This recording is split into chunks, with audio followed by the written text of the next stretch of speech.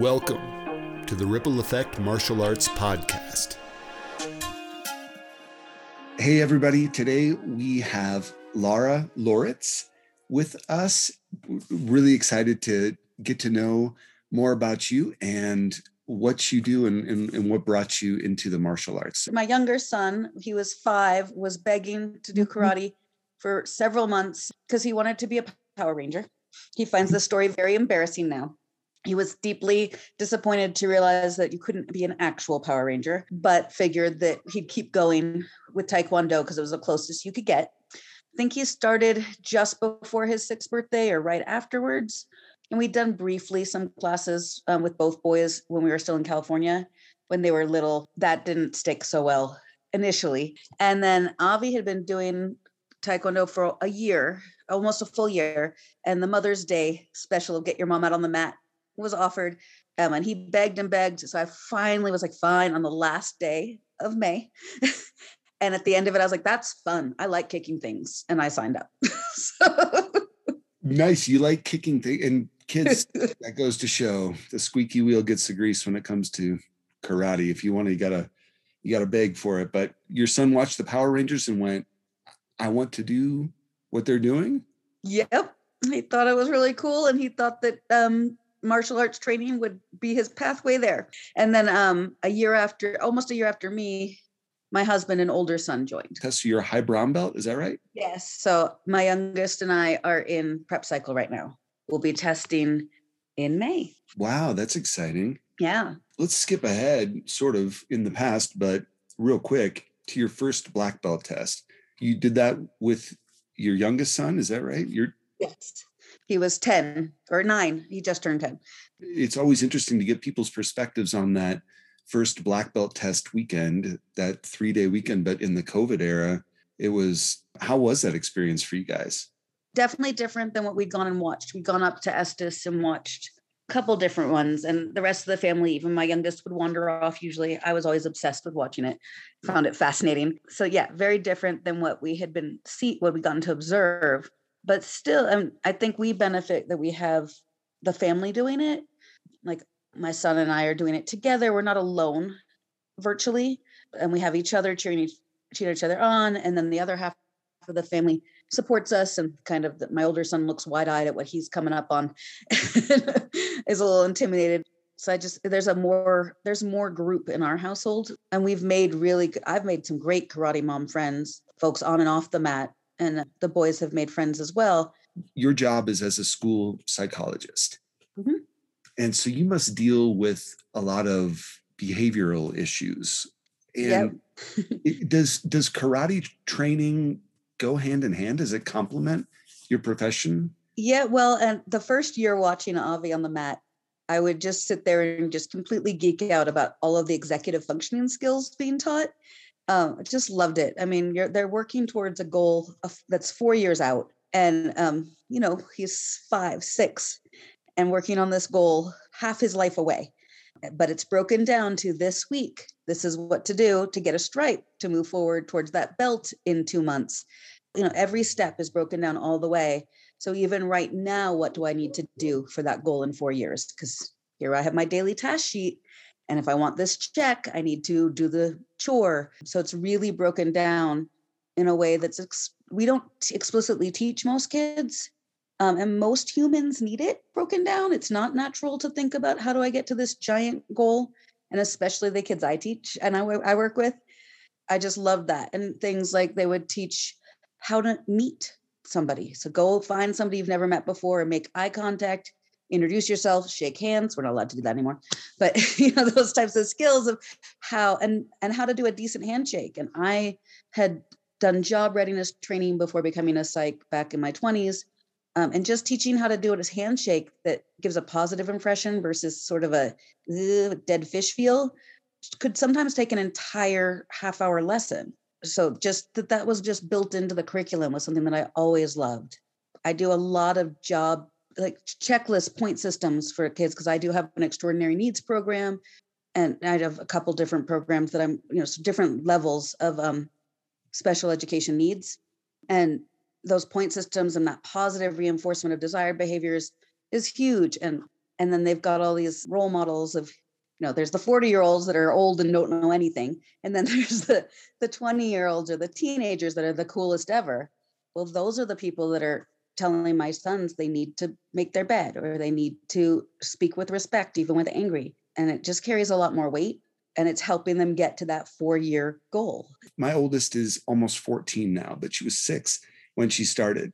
And sitting there in the school, my wife and I sat down and watched, and she was on the mat, and Master Macy sat down and said, one of the first things we say in karate is that you need to focus your eyes, focus your mind, focus your body. And instantly I thought, I'm sitting here and I'm learning something from this. Oh yeah. And it makes such a difference. For me, Taekwondo is a huge self-regulator. If I'm having a rough day, my boys know I'll come home and be like, we're going to karate class. Mama needs to kick things. And I'll be in a much better mood at the end of it. For your sons, the inspiration was Power Rangers, but what makes you sit at the black belt tests and watch what's going on with Fascination, like you said? The body control and the mental control is really impressive. I think I finally found my exercise, my sport. I'm super competitive. So doing competition team, actually winning at state, definitely kept my drive. And then when I didn't win, I'd work twice as hard. But that physical and mental control, I think, is a huge draw for me. Actually, one of the instructors, Ali Hayes, she mentioned that you really want to learn how to do things correctly, and you have a lot of questions, but you're also creative. Is there a creative element to what you're doing in Taekwondo? I think when you get to the competition side, yes. I like the rigidity of like when you're testing, and especially as we're getting at the higher, like that detailing where it's not just pseudo block, whatever, you better have your chamber right, for the form. And I like that rigidity too. But yeah, at competition level, you need to have some flair. And how do you do that? And I like that as well. And also how do you remember it? Every single combo has a story for me. and my boys know them all, so you call for a combo and I will have something. The green combos are all about water slides. Tell us about that. Green number 4. Tell us how that relates. So let's say green 4, because they're all the greens have 3 kicks, and I think of them all as having turns in them, like a twirling water slide. And I think the water slide comes from actually 2, because it's sliding side, right? So there's a slide. I just picture all of these as water slide going, like how you go down, and that's how I remember each one. So the boys will yell it out with me. So if somebody yells like blue 2, they'll be saying black and blue because it's front punch, lunge punch, and I think of 2 black eyes. Every single one has it until you get up into the browns. It starts to get harder to find. I don't have as many stories for those. And if an instructor asks me what a combo is, I will often blurt the thing that is my key. So purple 3, I'm a little T. And then I'll say, oh, okay. And then I'll give the answer. Metaphor, or that kind of analogous approach to thinking about what is this like? And there's another experience that this combo is like, or it's a way of helping me remember or experience. And that can be really powerful as a learning tool. Do you use that? Do your kids use that? Or is it helpful? I mean, my kids, that's how they know it. My husband often is lost when we yell them out, but that's not how he's learned them. And I'm sure other people around us are lost, but once I explain it, they usually understand. I think it's also how I work with the students I work with. A lot of the kids I work with, I mean, they have learning differences, and it can be challenging to memorize, and finding ways to cross learning modalities is really important for my students. So making it kinetic and making it rhyme, or making it visual and auditory is super important for those kids. And I think that just became very natural. I know I'm super verbal in how I remember, how I understand things. So I added a verbal component to these physical, but it's also a visualizing. I mean, when I say I'm a little teapot, well, we're doing that sort of almost a teapot move. So I can see the physical that I'm about to do. when I talk about the green belt forms have being water slides. I'm visualizing these kind of twisty slides. So it just adds to that, especially once you get to the black belt tests where they're just calling things out at random fast. And early on, I realized that we could be tested at random. And we started testing using like Spin the Wheel, just a silly app, to try to mix it up. And I think that's also helped us as we moved up, that because we had some friends that were higher belts that we'd made, partially through the Hero Project, and then watching them and cheering them on. And it was like, oh, that's how it's going to go. We better start practicing now. Because again, my kids are young. My brain isn't as flexible. So let's start early. That's great that you mentioned it. So for anybody listening who hasn't heard of this yet, when you get to be a conditional black belt, you take on something called the Hero Project, where you take on some proteges, basically, and you're helping them excel to where you are now as you are making your way toward black belt. So teaching, I love that you mentioned that, because that is such a huge component. You're looking not just the instructors or even the master instructors for what to do, but as a resource, people who are just ahead of you, basically, in their black belt training. Yeah, and it creates great role models. And I know it's true for anything. Teaching helps solidify your understanding. So it helps on both directions. Yeah, I spend a lot of time geeking out about just how much learning theory and executive functioning teaching is happening in our schools, in our Ripple schools. I don't think we do enough explicit teaching of those types of skills to kids in school because we have such a focus on math and reading scores. Can you explain what executive function means? Think of executive functioning as your inner traffic cop. So it's part of the brain that's saying, okay, time to shift our focus, time to stop this activity, move on to the next. There's something going on behind me. I should probably stop and tune into. I need to do this. This is the order. This is how the direction to go. That inner organizer. And some people have a really good inner organizer and know exactly, they look at a task and know exactly how to break it down. And some people look at a task and don't know where to begin. I think some people naturally are really good at math, and some people are naturally really good and can teach themselves to read. But that's not the norm, honestly. But with executive functioning, we expect that ability to much more organically emerge. Many times my job with students is to teach explicitly those skills of, hey, just noticing my energy or my behavior does not match everybody else in the room. That stop and look around, read the room skill. Not everybody's good at that. So, the kid that comes in from recess still yelling and top volume and climbing on the tables may just not have noticed it's time to shift. We're in a different environment. My expectations have changed and nobody else is doing this. And there's lots of ways to teach that. But in the end, attention, body control, awareness, control, not just in that, like being able to be still and stand at attention, but being able to throw a head punch and not hurt the person. And not just because you aren't strong enough to, but because you have the control to know when to pull back. All of that is executive functioning. That's that inner traffic cop saying just how hard, just how fast, just how still.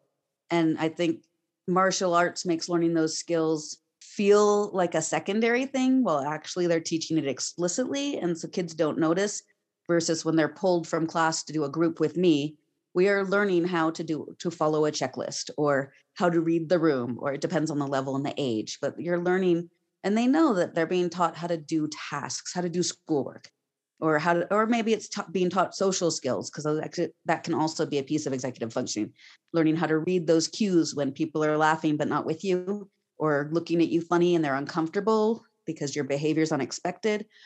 But in martial arts, it's simply like, and now I got a warning, or my opponent got the point because I got the head strike, but I did it too hard.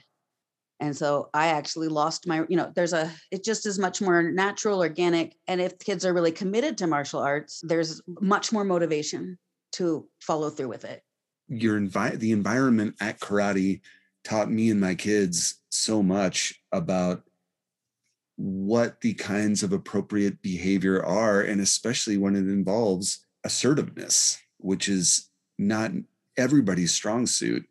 Yeah, I mean, it's the standing up for yourself in a way that is heard, not whiny, or right, like being able to, yeah, be heard and hear others. All of those skills are, it's the when they were teaching in leadership how to give feedback and you give praise as well, and before you give the correction. I mean, I work with veteran teachers, reminding them at times, like all kids, bare minimum 5 positives to 1 constructive feedback.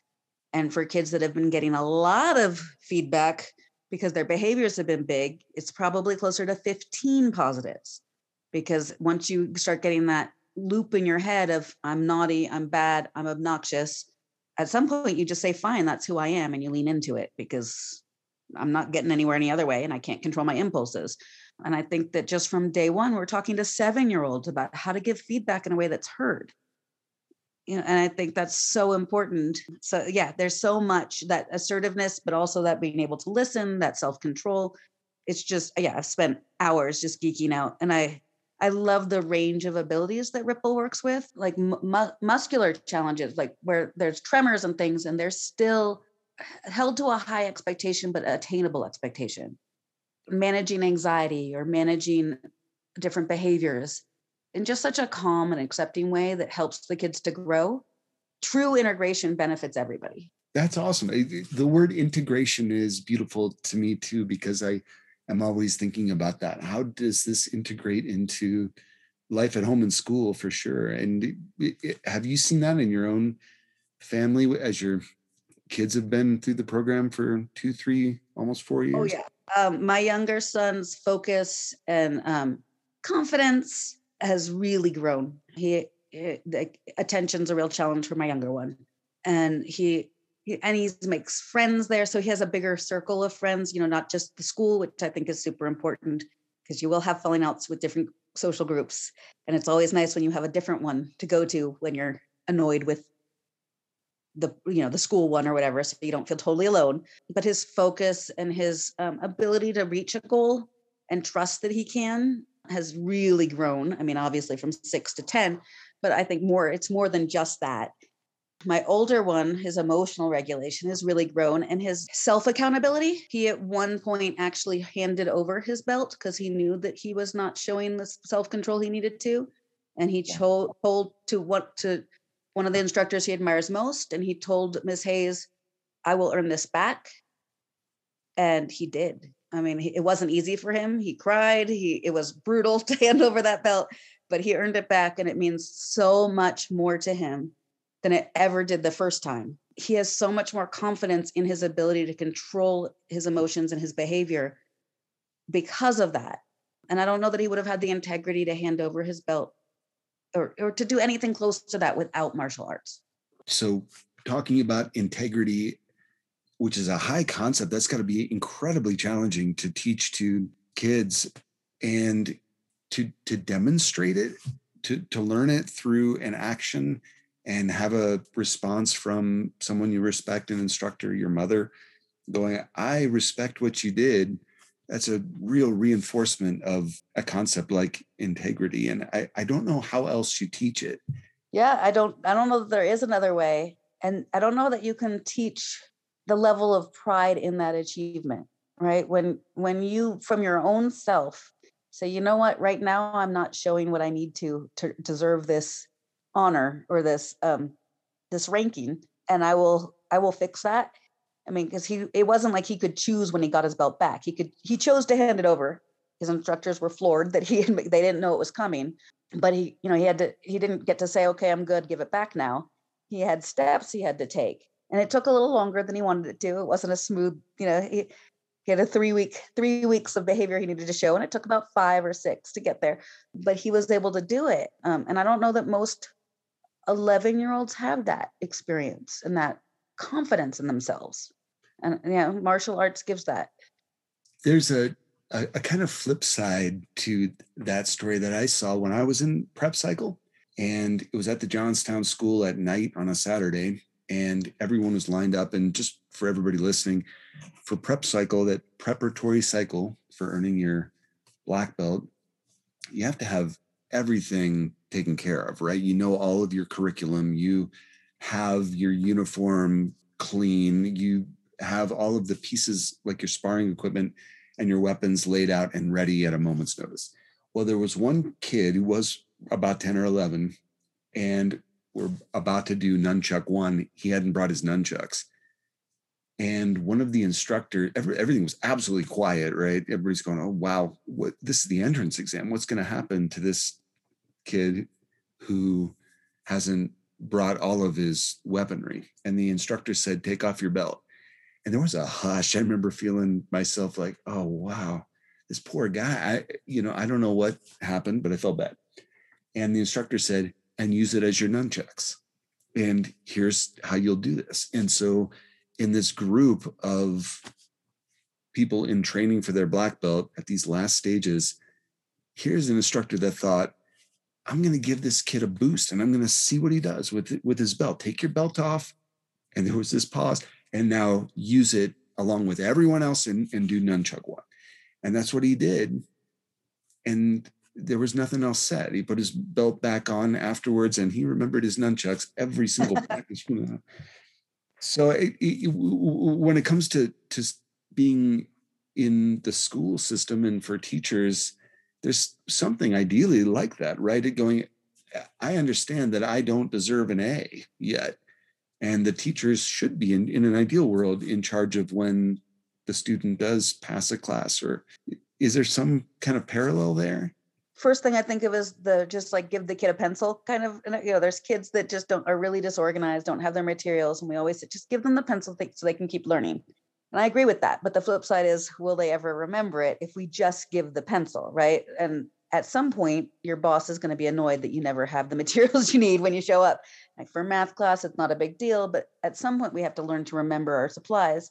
And the difference, again, is that with the martial arts, like that's a moment that everyone will remember, right? There was this brief pause of, is he having to hand over his belt because he didn't bring his materials because he counted on his mom to have it all together and mom forgot something and it's not mom's test. So, before my son started training, I didn't always remember or know what he needed, even with going to classes with, sitting on the bench. So that's the piece that I think martial arts can give that I'm not sure teachers have, like that moment of like, yes, I'll give you what you need. And you will never forget.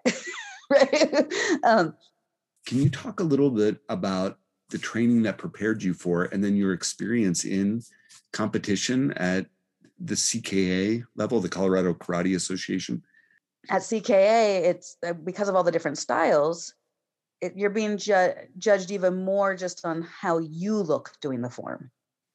So you need to have that really sharp technique and know each move and have the timing right when it's jump, round kick, when it's these fancy twirly kick moves, and then you get to make it yours. But until you have it down the way it traditionally should look, there's no space for that creativity because you need that technique first before you can get to the next level. But once you get past it, that technique and just getting it right, having it so that you can't get it wrong, that I could do it in my sleep place. Now you get to add flair. And that's fun. That's where it gets fun. Even just if you listen to the instructors and how they ki, that they have fun. It's very clear. They have fun with their yells and everybody's got their signature. But you got to start with knowing how to just show intensity to begin with. And then I see in prep cycle, you need to go back to just that core technique because we're supposed to be all doing it at the same time. So there's no space for your timing to be off, to stretch this move, to slow this, to speed that one up, because then we won't be in sync. I remember that from being in prep cycle, a lot of responsibility on my shoulders to be the best I can be, but not be a show off or something. Yeah, well, and I think it again is teaching a lot of those executive functioning skills. It's an individual sport. And then you go to prep cycle and you need to be super aware of your surroundings and you need to be able to be looking where you're supposed to look and yet still know if your timing is matching your pod. So that peripheral vision, that awareness of your surroundings. And that feels like that now that we're in prep cycle, that's like the higher level executive functioning training. I think especially for our youngest kids, really hard. Executive functioning is the last, that part of the brain is the last part to develop. So when you're thinking about our kids that are 8 and 9, we're asking them to be exercising a part of the brain that won't start growing for another couple of years. And yet I think that it's in a good way. I think there are other times when I'm like, the lesson happening in grade school is not developmentally appropriate and the brains aren't there yet. And you're not helping at all by teaching it early. But this is one where I think actually it does help. And especially when it's a team effort. So there's people, they're not asked to do it alone. It's very important for that kind of next level. If you're going to go up to black belt, it's time to be thinking more of the group, more of the whole. So do you think in terms of that brain development and this executive function development that kids who are starting when they're 4, 5, 6 years old, that when they're 18 and getting out of high school, going on to college or whatever they're doing, do you think that that early black belt training, does it play a role in the kind of success that they can find later? I think it can. I think the biggest thing is how committed are they and then their parents. The littler they are, the more their parents are committed. So if they're actually practicing and coming to the classes and taking it seriously, parents are kind of working the system, I guess, doing the checklists and having them actually fill out the word of the month and learning and going to leadership and just all of that. I think it can be huge. And especially if they continue on, if they, it's not just, okay, well, I got my black belt at 8 and I'm done. Because they have a chance as young as 13 to be mentors and leaders. And there's so little opportunities in our society for our young adolescents to have that type of responsibility and leadership role, I believe is why so many teens get into trouble and have mental health challenges too. We just don't have a role for our adolescents. And our culture has extended our adolescence far longer than most, so that now we say, oh, your brain doesn't finish developing until 25. Societies in the past, you were a grown adult at 12. I think that's a little much, but I think that we've just, but people functioned and were able to then start their own households. And so there's something that shifted and we don't give any responsibility to our kids. But if you're sticking with martial arts, there's this very clear path with responsibilities and expectations and leadership role and younger kids that are looking up to you that at like 13, 14, who see the importance of their role and take it very seriously. And it just really changes, I think, what direction you want to go. I see it with our young instructors too, who maybe they don't want to be martial arts instructors for life, but they can tell me exactly how it helped them. And they put it right into their graduate applications and their college applications about what they learned and how they benefited and how it will continue to benefit them. That's awesome. So on that note, what do you envision for yourself? Because it's around the corner where you'll test with your son for your black belt. What do you see happening subsequently? Oh, I don't see me stopping, even if my kids are done with it by second degree, because again, it's my self-care. It's my grounding. I tore my ACL a year and a half ago, and I worked real hard to get back. It was as I had reconstruction surgery a month before the world shut down. Right? I did physical therapy religiously to get back because it's just such a central part of my life now and of my self-care. Nothing like a good guttural scream when you've had a bad day. With the excuse of it's a ki in the middle of the form. But, Thank you for listening to the Ripple Effect Martial Arts Podcast. Find episodes and more at rippleeffectmartialarts.com.